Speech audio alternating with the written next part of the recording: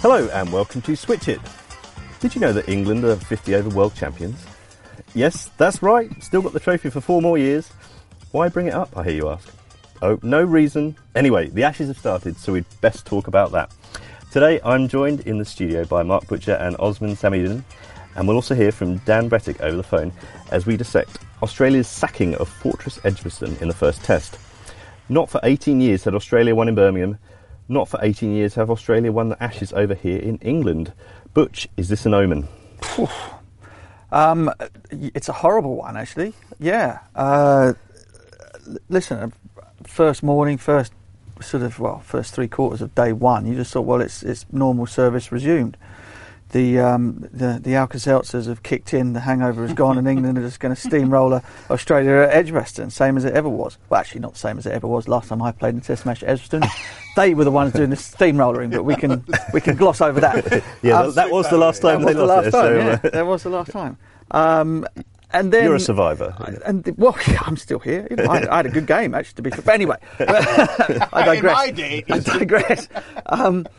And then a thing called Steve Smith happened, and England were playing with 10 men, and the inevitable occurred in the end, which was that we couldn't get Smith out the second time round without a spin bowler who could land the ball on a wearing pitch.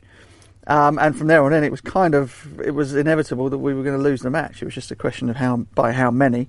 And in the end, it turned out to be an extremely healthy 251-run lead.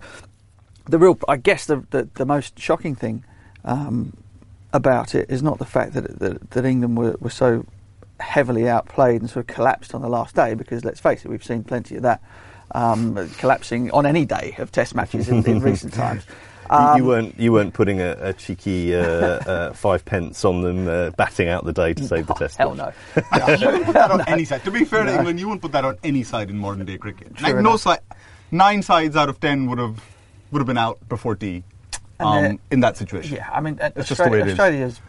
I guess the thing we didn't expect was that Australia's quicks would out bowl England's, but to quite the extent that they did, particularly in terms of accuracy. The pitch was pretty docile in terms of the seamers, but just being able to repeat line length time after time, Australia did it so much better than we were able to.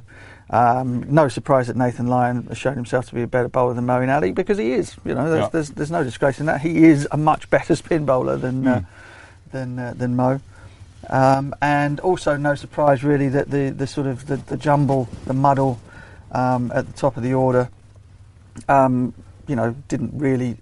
Rory Burns, yes, he was in the team. He was always going to play as an opener, but having Joe Denley in the position normally reserved for the best batsman in the side, I don't know why anybody thought that was fill in the blanks. Well, yeah, fill in the blank. I mean, it's a problem that will now raise its head. I presume that England are going to play the same top 4, because I cannot see how having the track record is of not playing the same. Well, no, but having gone into the Test match, having made such a bold decision. You can't turn round and say, well, actually, we were not. It was complete nonsense, and change it after the first one, even though they should never have done it in the first place, as you heard here on the last Switch Hit. So that the problem has been saved up for later, probably the third Test. with the series slipping out of sight. Yes, we'll get back into all that old Groundhog Day stuff. But Osman, central to the turnaround in this game, Australia were 122 for 8 on the first day, was Stephen Smith, who produced a comeback that even the EastEnders scriptwriters might have considered a bit much. Good EastEnders reference. Well, I thought you'd like that one. Omnibus on Sundays, I'm there. Where does this leave the redemption narrative? You know what? I'm going to be so cynical. And from the minute that they got those bans, and from the minute that Cricket Australia gave them those really hardcore bans, which I mean, I'm sorry, ball tampering, give him a couple of matches like the ICC did. You don't put him out for a year. In ball tampering, you put people out for a year for ball tampering, Pakistan would never have had a bowling attack to begin with. They'd be like opening the bowling with Javed Mirad or something. So I thought that was harsh. He'd have had a go at it too. Let's face it. No, I mean, ball tampering. He was right there doing it half the time. But so the minute they started that, and I was chatting to friends when it happened, and you knew that they're going to script out this redemption narrative so perfectly. They're going to give him those media opportunities as you get closer to the time of his return. He's going to start playing in leagues here and there so that it becomes kind of normalized that he's coming back. The only thing was whether he would actually come back as the batsman, because that's what completes the narrative, that he remains the genius that he was before he went. And that is all him. I mean, him coming back and doing what he did. The second innings century was a good one because of the pressure it came under, but that first innings century, I think England should be making a bigger deal of the fact that Anderson, you're playing, like you said, they're playing with 9.5 men, effectively, given what Anderson's done, for England over the years. So that was a big, big blow, and to be expected to win a test match, having lost him, I thought was a bit much. But for him to play that innings in the first innings, I mean, it was just insane. I just every time you watch him bat, and Butch, you've played the game, but every time you watch him bat, you feel like there must be such an easy way to just get him out every time he does come out to the crease, and there isn't. There really is no. I mean, I can't find a way. I saw him, I think, when I went to Australia in 09-10 on that famous tour when Pakistan lost that test to Sydney. He had just been called up to the Australian side. And he was bowling, so he was still a leg spinner then. Yeah. And I saw him in the nets at the MCG. Nathan Horrocks was the Australian. That's right. And he won a test for Australia against Pakistan because, that's what Pakistan do. But so Steve Smith was bowling in the nets. And I kid you not, I remember to this day, he was bowling like filthy, like Moeen Ali's moon balls. This is like a different level. Steve Smith was bowling balls higher than that. He was throwing them out the MCG nets. He was that bad. And Bryden Coverdale, who was with us, at that time, was standing next to me. And I said, Bryden, what? Like, is this some school kid that they brought up? And he's like, no, that's the next Shane Warne. I was like, you've got to be kidding me. He can't land a ball on the turf. And then for him to be now what he is, it's just insane. I mean, he is, for him to come back a year later and do what he did. How'd you get him out? I don't know how you get him out, even though he looks so get-outable. He's the Rain Man of batting. That's how I describe it. That's it's kind of like you pose any problem at him, and he just has the answer to it, and he does it in a way where you just think, well, that's just that you're joking, you're joking, surely, and sure enough, it's fine and safe as houses. How do you get him out? Well, listen, the only thing, obviously, there are a lot of number crunching goes on, etc. And the left arm spin seems to be the thing that he averages sort of 20 less than everybody else. Yeah. Still a reasonably healthy 34. I mean, that's what I managed my entire career. So that's a good average. so 34 against left arm spin. So you would imagine that England would be looking at Jack Leach seriously. Yeah. I put it this way: when Jardine decided he had a Bradman problem, he decided to go, he decided to base a bowling attack that was entirely based around trying to stop this one guy. If England do not stop Steve Smith, then the Ashes are done. And so if the numbers are pointing to the fact that it's left arm spin, then you find the best one we've got and you play him and you bowl him at him. Now, I've got some theories as to why left arm spin has been very successful against him. It is basically all of the angles and all of the weird things that you think, well, you can't do that as a batsman. You can't play front on. You can't pick the bat up towards point. All those types of things. The one thing that left arm spin does, those angles, bowling left arm around the wicket, he's letting go of the ball from very, very wide on the crease with an angle that is coming in towards leg stump with the potential for the ball to then turn back away again. Okay, so if you match up all of Steve Smith's sort of offside, wandering across, face on, bat coming from gully angles against the ball that is coming in almost completely the opposite way and doing the opposite thing, you then create a problem. You create an issue that so far he has been able to negate against any other type of bowling. Now, listen, I'm not saying that is it's foolproof. Bradman still made 300s, didn't he, in the Borderline series? Still averaged over 50. But they did knock him over a couple of times for naught, and England won. Okay, so what I'm saying is that if you have a problem like Steve Smith, like the Rain Man of batting that is Steve Smith, you have to come up. You go, okay, statistically, and scientifically almost. This is our best chance, and you kind of make that your strategy around him, and you also get your seam bowlers to bowl a bit better than to bowl tighter than they have done. And I think you give yourselves a chance then. Australia's batting lineup as a whole now has gained in confidence. Yeah, you would not believe. Absolutely. Wade making that 100 in the second innings. He's been in good form though, hasn't he? He has, absolutely. But the Ashes is the Ashes, Yeah, absolutely. What's Phil Tufnell doing these days? Still free for a ball. I was listening to him on the radio. It's so you kind of have to look at it in terms of that. Okay, Steve Smith is a huge problem because there's no answer. There's no logical explanation for why he is so good against everything else. So there's an outlier there. It is left arm spin. Moeen is struggling in terms of form and confidence. I mean, he looks shot to bits. Yeah. He said it as well, didn't he? In his column, I think before the test, he said that my confidence is at its lowest. Notwithstanding, everything that he's done previously and how successful he's been for England at home and all of those things, we take them all on board. But at the minute, he just looks like a shadow of a man. And from what I've seen from the pitches, we'll put an explainer around this. No offence meant to any sensitive grounds people. What we've seen from the pitches this summer is that they've been excessively dry. Yeah. The Lord's decks, for example. I mean, the Lord's pitch for the final was atrocious. It was green on top. They had to leave air quotes around that. No air quotes. It was atrocious. It was a horrific. We won the World Cup. I'm very happy we won the World Cup. Great game. It was a great game. Not so great atrocious pitch. And there was another one that I saw Good three to get like the World it. Cup mentioned in there, by the way. We still won it. Three others like it in the tournament. In the period whereby we hadn't had a lot of rain. There was that period where it rained a lot, but then after that there wasn't any. And so what we're getting is that they're having to leave grass on it just to stop it from being unbelievably dry right from the very off. Okay. So you get a little bit of sideways movement from the greenness, but underneath the pitch is like a digestive. And eventually it's going to crack and crumble. So, Australia's bowling attack under those circumstances, whilst both batting lineups would probably find it difficult to bat first time round, yeah, absolutely. Australia's bowling attack under those circumstances is better at the moment because they are used to bowling on pitches where they're not relying on sideways movement for the quicks. And Nathan Lyon Nathan Lyon is possibly the best finger spinner in the world right now. Give or take a Ravi Ashwin. Or take a Ravi Ashwin. Yeah. But even away from home, you're right. Away from home, Lyon's record is better. So Lyon outbowled Ashwin in the India series in India. Yeah. That India won. Yeah. Admittedly. And in Australia. And in Australia, that Australia won. That India won again. Sorry, but Lyon was the better of the two spinners under there. So I think when you put the two of them together head to head, Lyon is better than Ashwin. Fair shout. There had been some talk before the final innings, Edgbaston, about how that fourth innings bowling was Lyon's apparent weakness, but Sixfer seemed to put that argument. He looked. I don't know. The minute he came on, I know the target was massive. There was no way. There was only going to be an Australia win or a draw in that.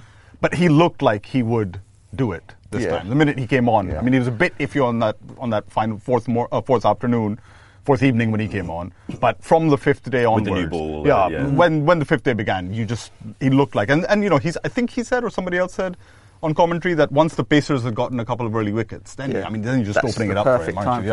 Exactly. I mean, look, the other thing is again, you're going back to the surfaces. If the games last for 4.5 days, given the way that we saw them sort of get worse in 50 over cricket. Right, so the pitch lasts 4 days at Lords, and we get decent weather, etc. Then you are going to see craters, the likes of which there were at Edgbaston, and bowling and batting against spin for whichever team in the final innings is going to be hard work. It's going to be really hard work because they really are. There are huge footmarks. Those beautiful aerial shots that we were getting from drones or whatever from the sky cameras and whatever the footage just showed you just how much mess there was on the surfaces. So batting last in this series is not going to be straightforward.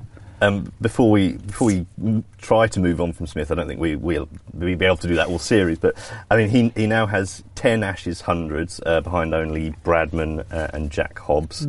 His last 10 innings against England read like an extravagant takeaway order. I'll have a 1-4-3, a 1-4-1 not out, a 40, a 6, a 2-3-9, 76, a 102 not out, 83. 144 and 142.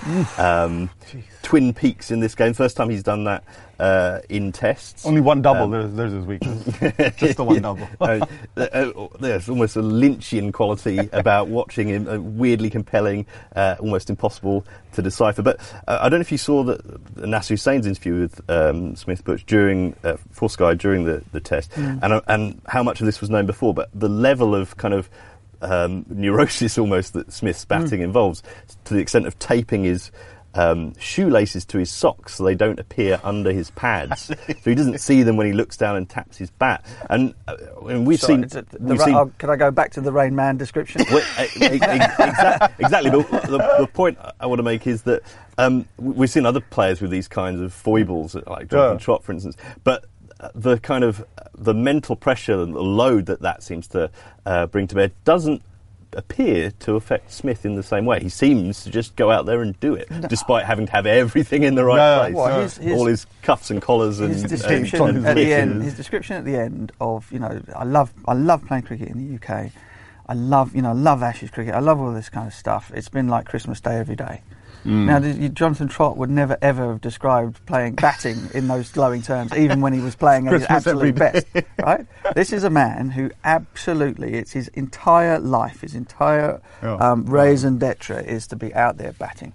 He loves it more than I think I've ever seen anybody love batting, and that's a problem. That's a huge problem for the opposition, because he's got so many competing.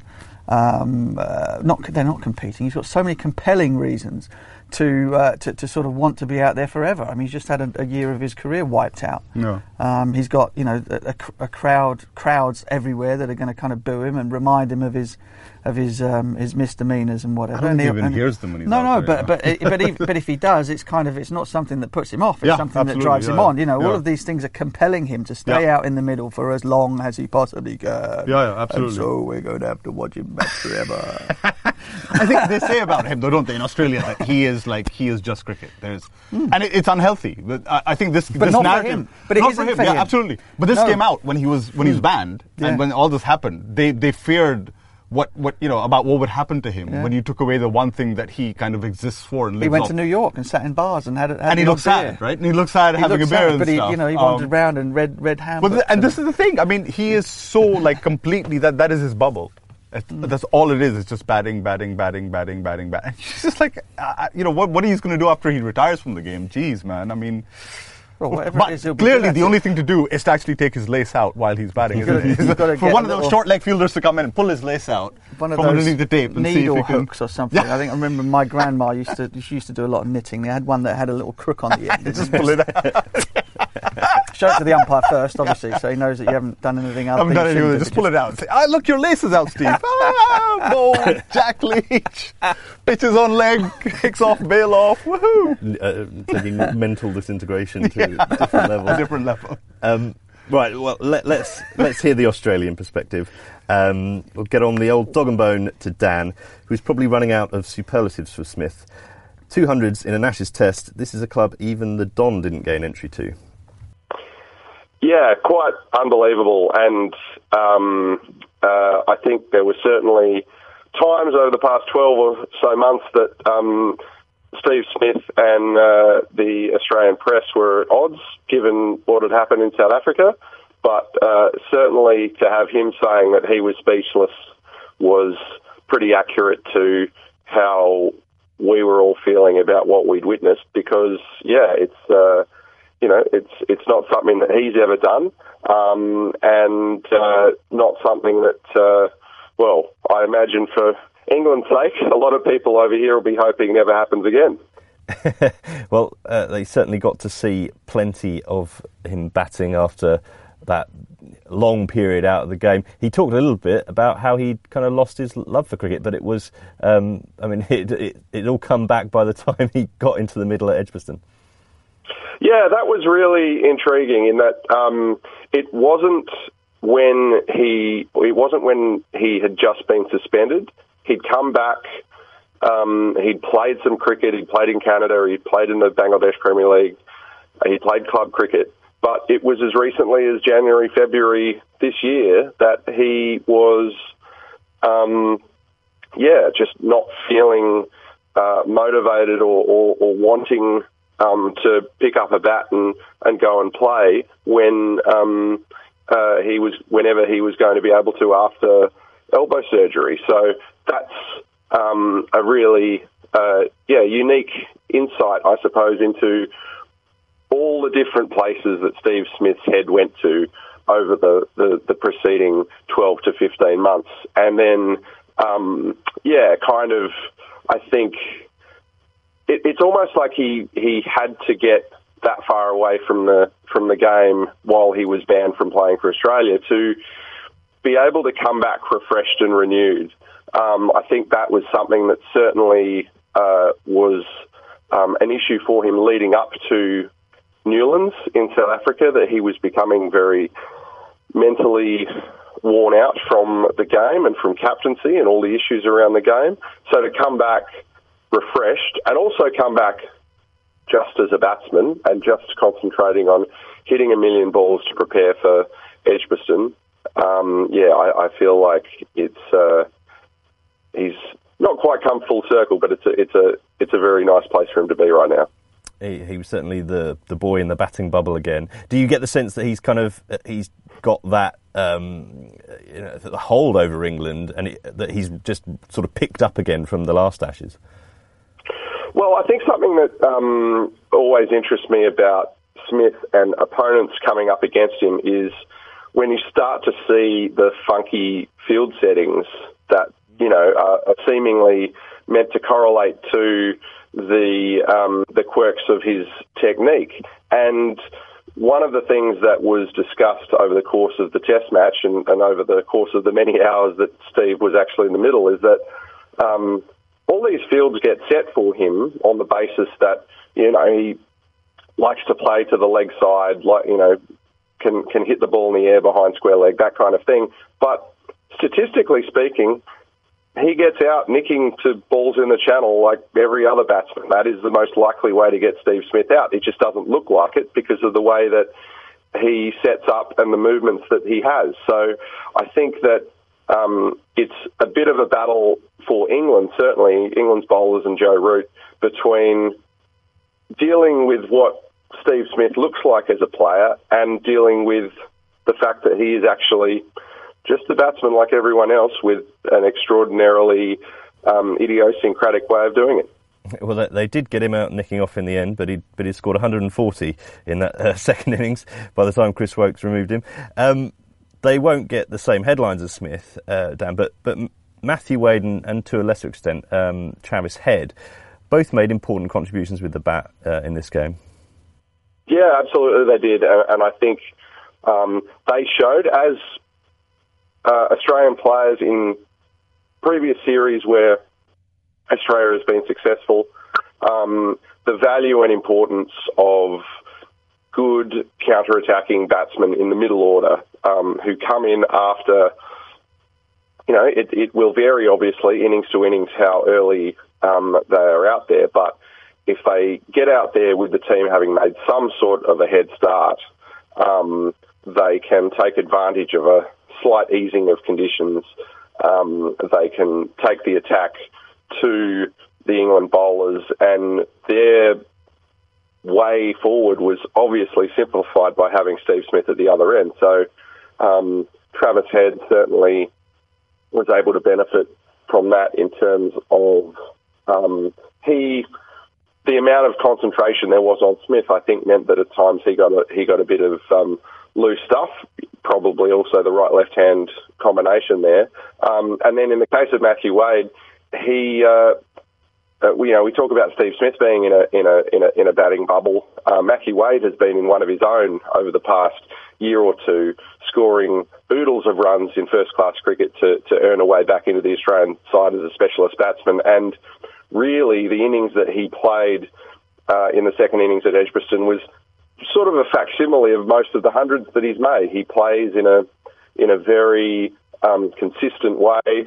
His scoring zones are very consistent. His way of dealing in defence and attack is very consistent because he's reached a place at 31 years of age where he knows his game implicitly, and it's one that's taking quite a bit of thinking for opposition bowlers to work out in itself.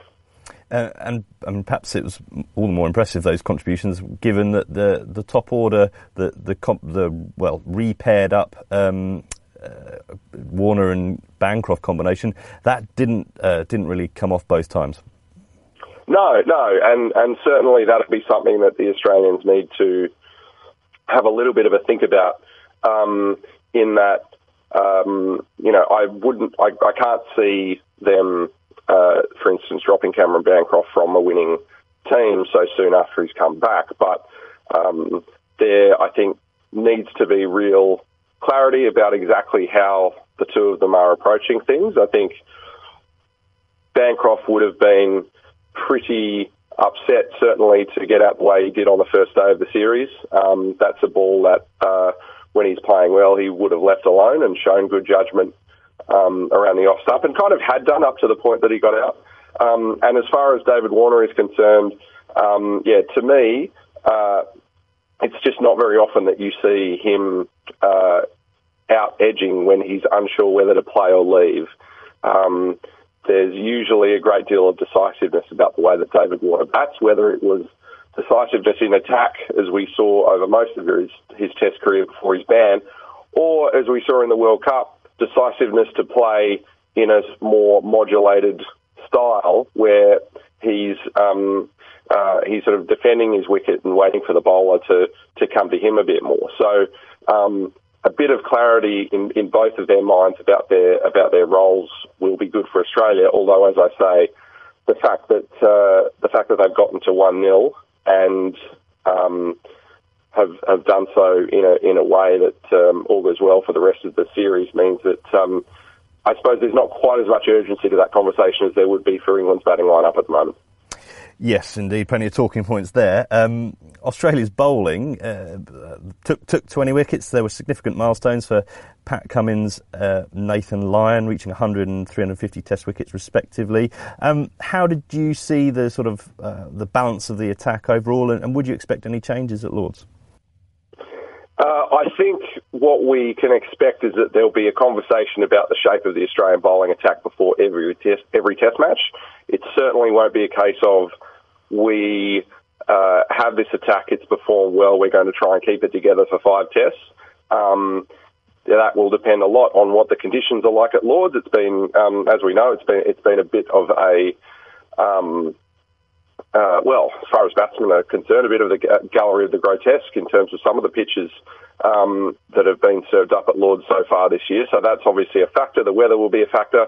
And the other one is the amount of overs that the guys who played the first test have bowled. So something that was very significant for Australia is that James Pattinson, having bowled close to 30 overs in the first innings of the test, only had to bowl 8 overs in the second innings, which means that he is now capable of backing up for the Lord's Test, and that's not necessarily something that they thought they would be able to do had the test run, to the 90th over on day 5. So that all of those things will be factors, and I think as well the slope at Lord's and the vagaries of that, potentially bring Hazlewood or Stark into the game. But something else that Australia did do very well was control the scoreboard, limit the flow of boundaries, keep the crowd at Edgbaston relatively quiet, all of those things to play on and prey on the patience of the England batsmen. And I think certainly in the case of Mitchell Stark, that's a bit of a factor in, do they play him, do they not? Do they bring him in? And if he's not in complete control, he can leg boundaries quite rapidly. So all of that's in the mixer, as it were. Well, Australia have a 3-day tour match up next, so I guess all those issues will be assessed. Dan, after a week in the Birmingham Bear Pit, we'll leave you to enjoy the quiet tranquility of Worcester. Thanks a lot. Right, well, we've heard there from Dan. Before we go on to kind of the makeup of teams potentially at Lord's, Osman, I hate to bring this up, but the last time, obviously a great comeback for Australia in this test, the last time that they won from a position of 122 or fewer in the first innings. Probably one you remember quite well. Sydney. I have wiped this test from my memory. It does not exist. Pakistan won that test and went on to win the test. First in Australia back in 2010. Yes. I think to your credit, you even brought this up on the first day when Siddle was batting. When Peter Siddle was because he's that kind of guy. Was keeping Steve Smith company and helping to begin the resurrection. Him and Hussey against. But yes, 2010. I was working on that game. Right? Really? I was working on that game in the studio here in Sky, England, right? Okay. And we were back in the days where we had sort of guests. You know, it wasn't just like a gallery only thing, so guests in at the breaks. And I remember it was obviously the start of what did it turn out to be the last day, probably the last day or day 4, day 5. Day 4, right? Yeah. And Australia were behind. Hussey was walking out, and I think Charles Colvin said to me, he said, "Okay, so what do you do if you're Pakistan this morning?" I said, "I get Mike Hussey out first ball." I said, "I don't give him a single. I don't think about anything else. I bring him in, and we try and get him out, right? Because if you go the other way, you're leaving yourself into trouble." And kind of like, okay, well, let's get over to our commentators over there. Boom! They were all on the boundary. Literally, Mohammad Yusuf had put everyone on the boundary. Everybody on the boundary. And he batted for what? For 2 hours? Yeah. So Australia were effectively 86 for 8. At the start of that morning. That's right. So they had a small lead, 8 down. And they ended up setting a target of 176. Yeah. And they had been batting from the previous day. So it wasn't just that, they were... It's just awful. The way Mohammad Yusuf set those field... Bad.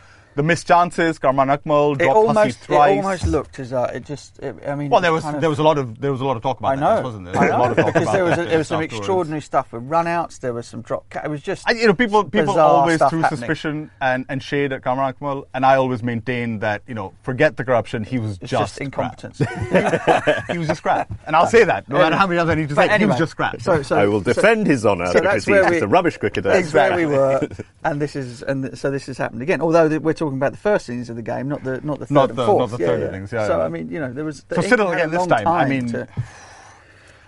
Anderson's loss, but Siddle, he is that kind of annoying guy as a batsman more than a bowler. Who Anderson had removed 11 times, I think. Well, there you go. Tests previously, but was not available to bowl Jimmy on this occasion. But and it wasn't like.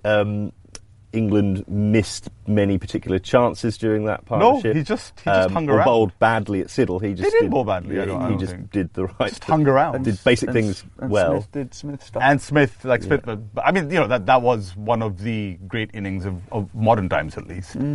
Especially the way he batted with Siddle in the tail. It was one of the great kind of, at least I don't want to say greatest or whatever, but in recent years, it's difficult to think of too many innings that would have been better than that one, given the conditions and circumstance. I think someone on commentary brought up Clark, Cape Town in 2011. That was a great made 150. Well, after being battered. Australia then went on and lost that test quite comprehensively, but didn't happen this time. The parallel ended there. One player who we know now won't be involved at Lord's is James Anderson, and that's pretty much apparent from the way he sort of limped his way out to bat twice. England have now officially confirmed he has a calf injury, which was kind of the suspicion throughout. Obviously, he'd been a doubt before the game, having suffered a calf injury while playing for Lancashire.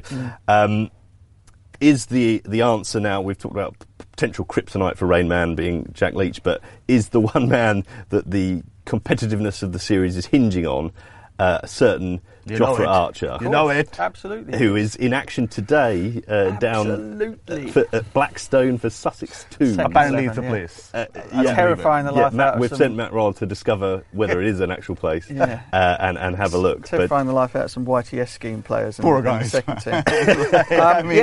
Gloucestershire 2, more than they bargained for. Look, he's, any batter is going to find difficulty in a sort of 90-mile-an-hour plus bloke who ambles up and shoves the ball up your nose from a decent length. I mean, that's just not nice. Those bouncers it's just not pleasant. No, and providing he's got sort of 3 to 4 spells of bowling in him twice over the course of a 5-day Test match, then he will be a huge plus to England. I mean, I suppose the difficulty that they had in losing Jimmy Anderson was that Ben Stokes is kind of not really expected to kind of do a sort of a 20 overs for 50 job, is he? I mean, that's not his gig. He's the luxury fourth bowler who suddenly becomes first change. Chris Woakes inexplicably didn't get a gig, did he, on the fourth day until after lunch? What was that about, by the way? 7 overs, I think, in the day. I don't know what that was all about. He must have been carrying something. Because he looked as likely as anybody to get a wicket, particularly when you consider how many overs Moeen and Joe Denman bowled between them. And Root badly. Did remove Smith in the end. As Who did? Yeah. So, I mean, I nicked off, as Dan said, that's his weakness. I couldn't let him get to 114 and then he'll nick off into the I couldn't work out. I had no idea what was going on tactically. He has had a long-standing knee injury, which kind of was nursed through the World Cup. He's playing the Test. If he's being nursed through a Test, then that seems to be a different level. So I mean, that's something that we don't know and we can't speculate on. But sort of tactically, there were one or two slightly bizarre things that happened in the Test match. And so you bring Jofra in. Ben goes back to being a sort of guy that you bring on to shock people with the odd spell, as opposed to being somebody who's actually a genuine part of your bowling attack. And Leach, I think, will come in. I mean, I don't know. I think he will, and I think he should come in for all the reasons that we explained earlier. Will be somebody that Joe can lock an end down with.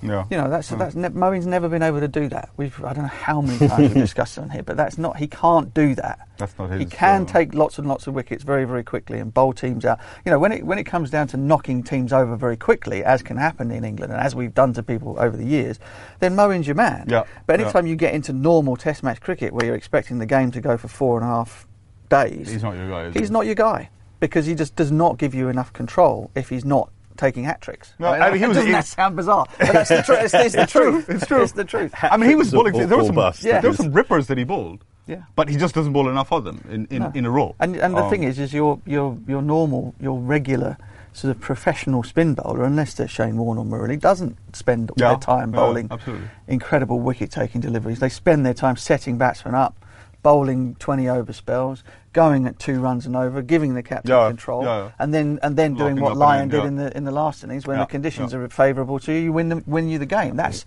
as far as I can recall, and as much as the times they are changing. The role of a spin bowler has been that since the game started. In the royalties jar. For Bob Zimmerman, not for me. But that's it, isn't it?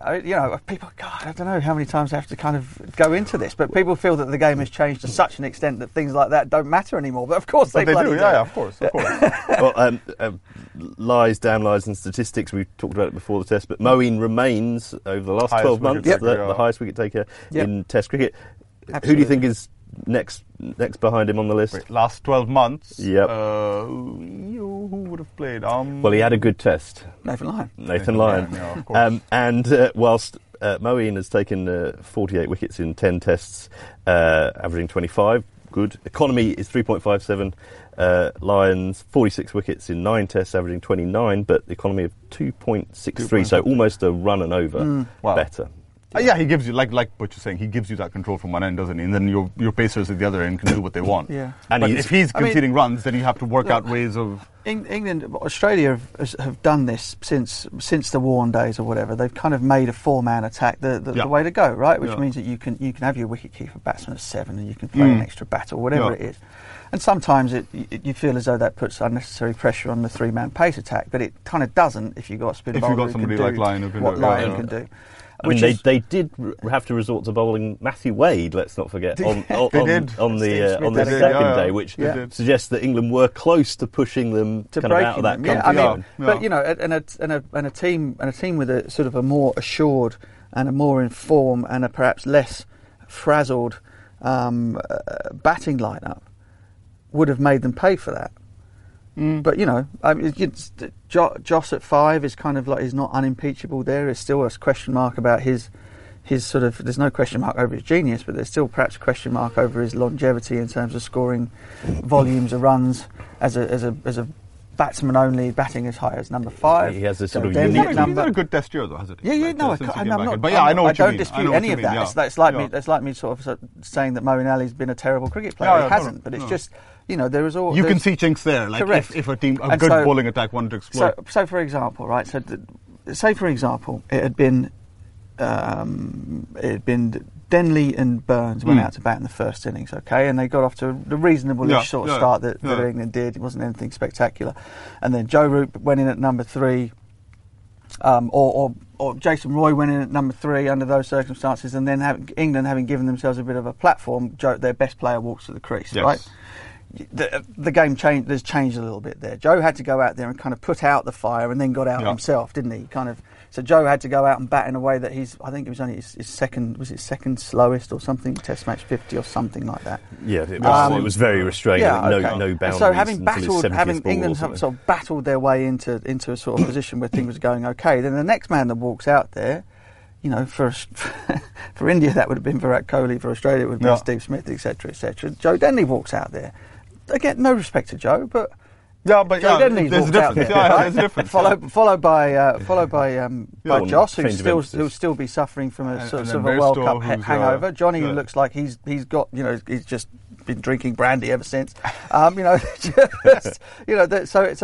difficult. Needs to find some enemies. It's really needs to quickly think up some enemies. It is very, very tough. Well, he might not be short of them if he keeps making single-figure scores. Yeah. But what do you do? It's one test match. Joffre's predicted somewhere. One test match that we were on. Joffre's tweeted about Smith somewhere in his. We were on top for 3 days of a test match and lost by 250 runs. And that's down. Which I don't know whether that's supposed to make you feel better or worse. Well, let's take the positives in time-honoured fashion. Rory Burns had an excellent game. Excellent. And a maiden 100. A lot of doubts about him going in after a couple of failures at Lords against Ireland. And he also became one of the few men, I think the 10th, to bat on all 5 days of the test, which is perhaps the greatest accolade of the lot. Quirky stats. Very good. Oh, not to mention the control percentage. I did see your tweet, Butch. You had 76% control percentage there, my friend. Okay. I mean, So we're saying he perhaps had a little bit of luck. Well, but yeah, I mean, you could see that by watching them. He had a little bit of 25% of. And now we gave you a number. What's your problem with that? Yeah. We gave you a number of luck. So what? I mean, you could bat for 25 balls, hit 24 of them in the middle of the bat and get out for naught. I mean, it's just the most pointless. 100% true. It's the most 100% true statistic, and it's one of those things. I think it quantifies. No, I'll tell you what it does. It makes people who don't really understand the game very well feel like they understand the game better. We will take this up on another podcast. I think so. We will take this up on another podcast. It's completely control percentage. So 133. Yeah, we didn't say he didn't get those. But you could have said that by just saying he didn't. He wasn't the most fluent innings you've ever seen, and leave it at that. Some people want the numbers. Yeah, no, I'm glad I don't have to sit next to him on a long train journey. It's all about the numbers, and we like numbers here. Yeah, right, but I mean, a bit like Smith, Burns is a triumph for unorthodoxy. Can we just straight out call that style not pretty instead of unorthodox? I mean, that is a weird. Well, come up with a number for it, perhaps. I hadn't noticed how weird. Okay, 80%, on a scale of 1 to 10 weird. of not pretty, that is like 100. Yeah, it's not pretty. I knew of him and I had seen him in highlights and stuff, but I didn't realize quite how weird and bordering on Chanderpaul territory that stance is. That is a strange, like his head, the way it kind of juts out. Well, he does a deliberate sort of jerk towards mid-wicket, doesn't he, to get his dominant left eye on the ball. Man. That is a bizarre. It's a miracle. It's a miracle that he can play as he does. The two blokes with the worst techniques in the world have just scored with the worst runs in a setups test match, haven't they? He doesn't look in any position to play any stroke when that bowler is running in, and yet he has a decent drive actually. When he gets a drive through cover, he actually has a decent drive. He can play. I mean, look, he can score runs. Is the one. This is what he does. Yeah, and he's been doing it for years, right? He's been doing it for a long time. And fair play to him because he would have been under huge amount of pressure. Absolutely, in that first innings, as all of England's sort of top 3 or 4 were. and so I can't be anything but overjoyed for him that he's kind of that he's proven to people that even though it looks like like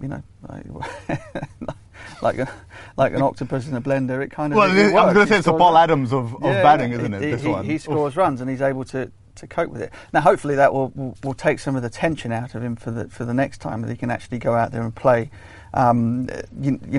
Because gripping the bat real tight and sort of jerky movements and stuff are accentuated by nerves and not feeling like you're you belong. So hopefully that might sort of relax him a bit and things won't be quite so torturous. But if he scores runs doing it, then the rest of the England lineup won't give a monkeys, and neither should anybody else. He's got to get rid of that goatee, though. That's the worst thing. his batting style. I mean, he's got to get rid of that. I don't wish to cast aspersions on anyone's facial hair, but his back catalogue of hairstyles. It's impressive, isn't it? I think the top knot you'd be interesed in, Osman. Yeah. What is the top? What is that? Sort of like oh, no way, you serious? Yeah. Really? Yeah, like a sort of like he's got a bat in one of those. Right? He's got a bat in one of those. He has to. Ninja style. Yeah, interesting.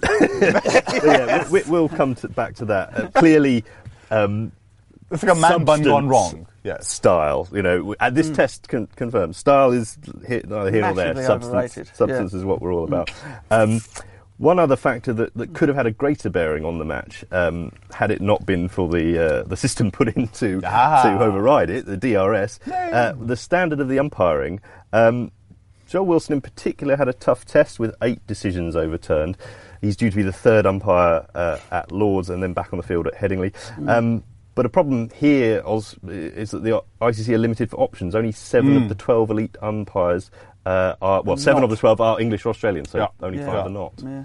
Yeah, I mean it's difficult. I have constantly it really bugs me how protective the ICC is of its umpires, and I think it makes it worse for them because when they make these kind of mistakes, and a lot of them are high profile. Ashes is about as high profile a test as you can get outside of an India test, and the World Cup final where Kumar Dharmasena made a couple of decisions that were questioned.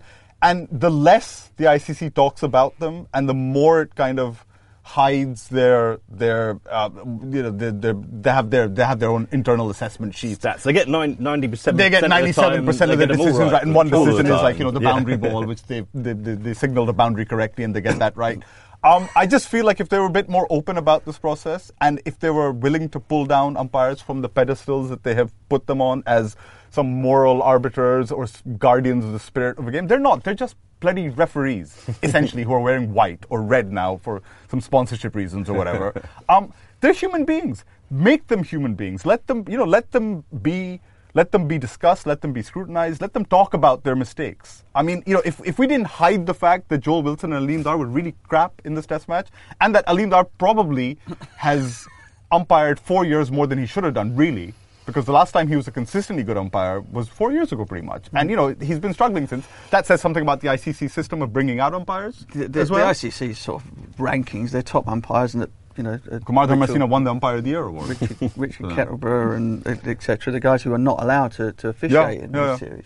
I mean, the thing is you've now got in place. You've got all of the systems in order to help out the best decisions being made, right? So fortunately, because of DRS, the guys had a bad week, and it didn't really make a great deal of difference. The technology sorted it out. Yeah. So if you take that on to the next stage, and you say, well, the technology will sort out any issues you might have with feeling that English umpires or Australian umpires shouldn't be officiating in Ashes Test matches, because the technology will straighten that out too.